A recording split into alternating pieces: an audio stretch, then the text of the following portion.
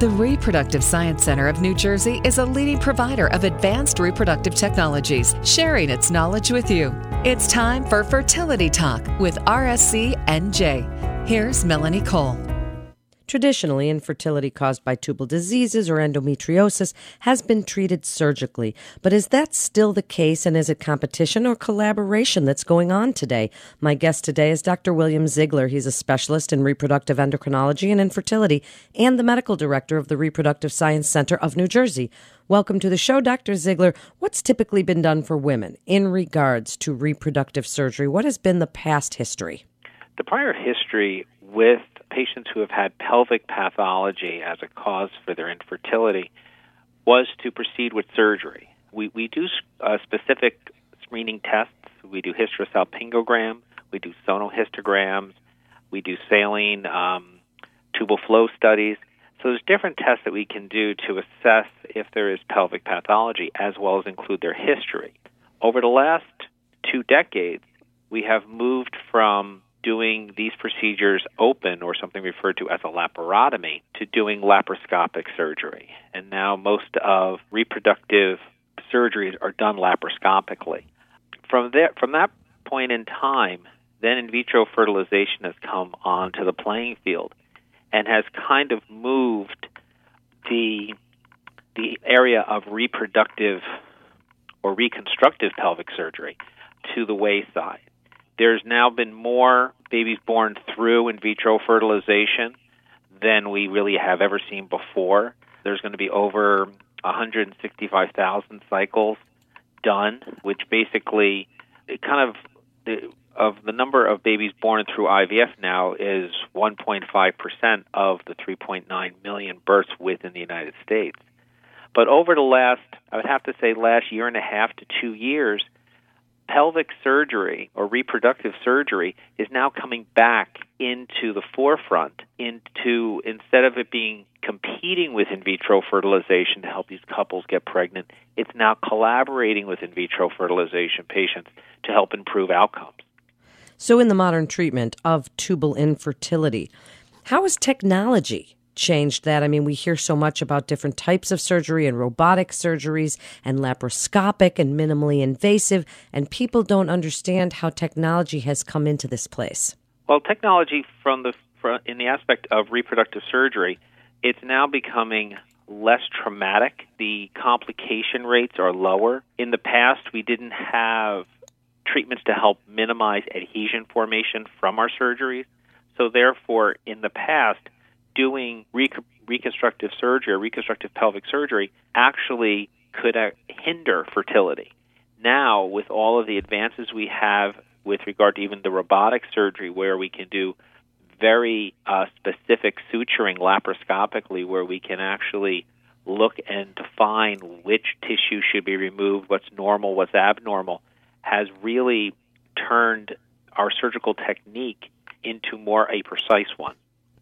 So what would be some indications of primary management for women, and how do you decide who is a candidate for certain assisted reproductive surgeries and versus another type? Well, we have to take a look at the patient and then as a whole. We have to look at their age, because pelvic reconstructive surgery is really not indicated for those that have diminished ovarian reserve, those who are older. So we have to kind of take into account the entire picture. We also have to take into account the screening tests in which have been performed, whether a patient has tubal disease, meaning they have an obstructed fallopian tube close to the uterus. Far from the uterus is the tube, what's called a hydrosalpinx. Does the patient have a history of having a prior pelvic infection like chlamydia or gonorrhea? All those play a role in determining whether we go to surgery or whether we go directly to in vitro fertilization. Also, at the time of surgery, we can define how do these tubes look and determine from that standpoint, is it beneficial to proceed with more conservative treatment, such as inseminations, or whether these tubes the fallopian tubes do look like they may not be functioning, and therefore they would benefit from in vitro fertilization. So are you also looking at, besides the health of the patient, what about patient preference itself, or religious beliefs, or cost, or insurance reimbursement? Do any of those come into play when you're looking at this? Definitely. a lot of patients do not have coverage for in vitro fertilization within our state. Within the state of New Jersey, we do have the mandate, which basically probably affects around 80% of all women in New Jersey, which means 20% are self-pay. In that standpoint, our surgery that we're looking in, taking care of pelvic adhesions or even treating pelvic pain, is covered under major medical. So of those that do not have coverage for in vitro fertilization, surgery is their best option into establishing normal anatomy and to help them get pregnant quickly. And what have you seen are some of the outcomes and results in live birth rates and women being able to maintain pregnancies? Is there a difference that you've seen? Yes, there's been multiple. In the past, we had retrospective studies to look on, but now there's been a lot of prospective trials from those patients that have had hysterosalpingograms, and both their tubes were blocked close to the uterus, or something we refer to as proximally. Around 80% of those patients, their tubes will actually be open if you repeat the HSG 6 months later, and that's because of tubal spasm. Those are patients that could get pregnant naturally or with inseminations, and they don't need in vitro fertilization. For those patients that have distal disease or fallopian tube disease towards the end of the tube, and it's just some filmy adhesions, we can actually take those down. And there was a study out that showed within 2 years, 60% of those patients were actually pregnant, and the ectopic rate was 5%, which is very close to the general population rate.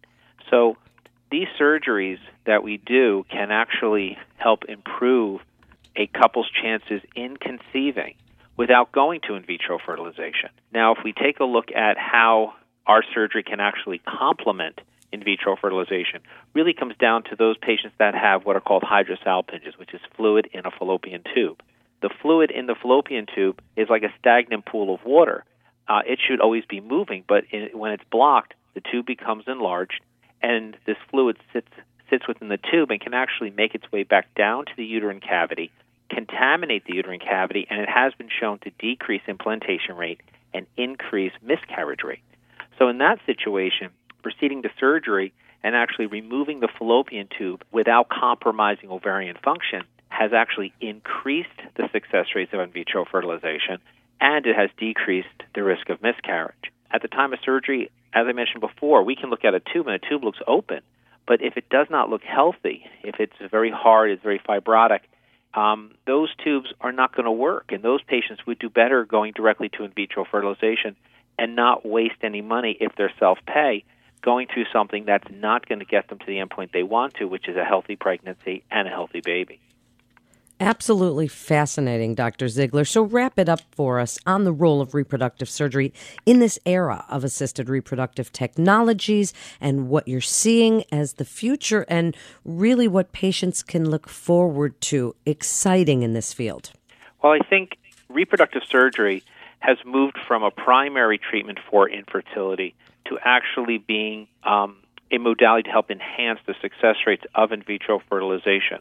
It also gives the opportunity for patients to make a decision of whether or not they want to proceed with less aggressive treatment like intrauterine insemination, or do they actually need in vitro fertilization.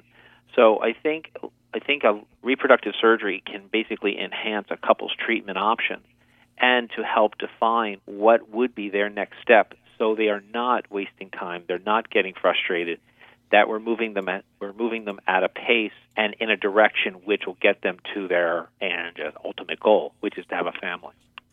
Thank you so much for being with us today, Dr. Ziegler. You're listening to Fertility Talk with the Reproductive Science Center of New Jersey. And for more information, you can go to fertilitynj.com.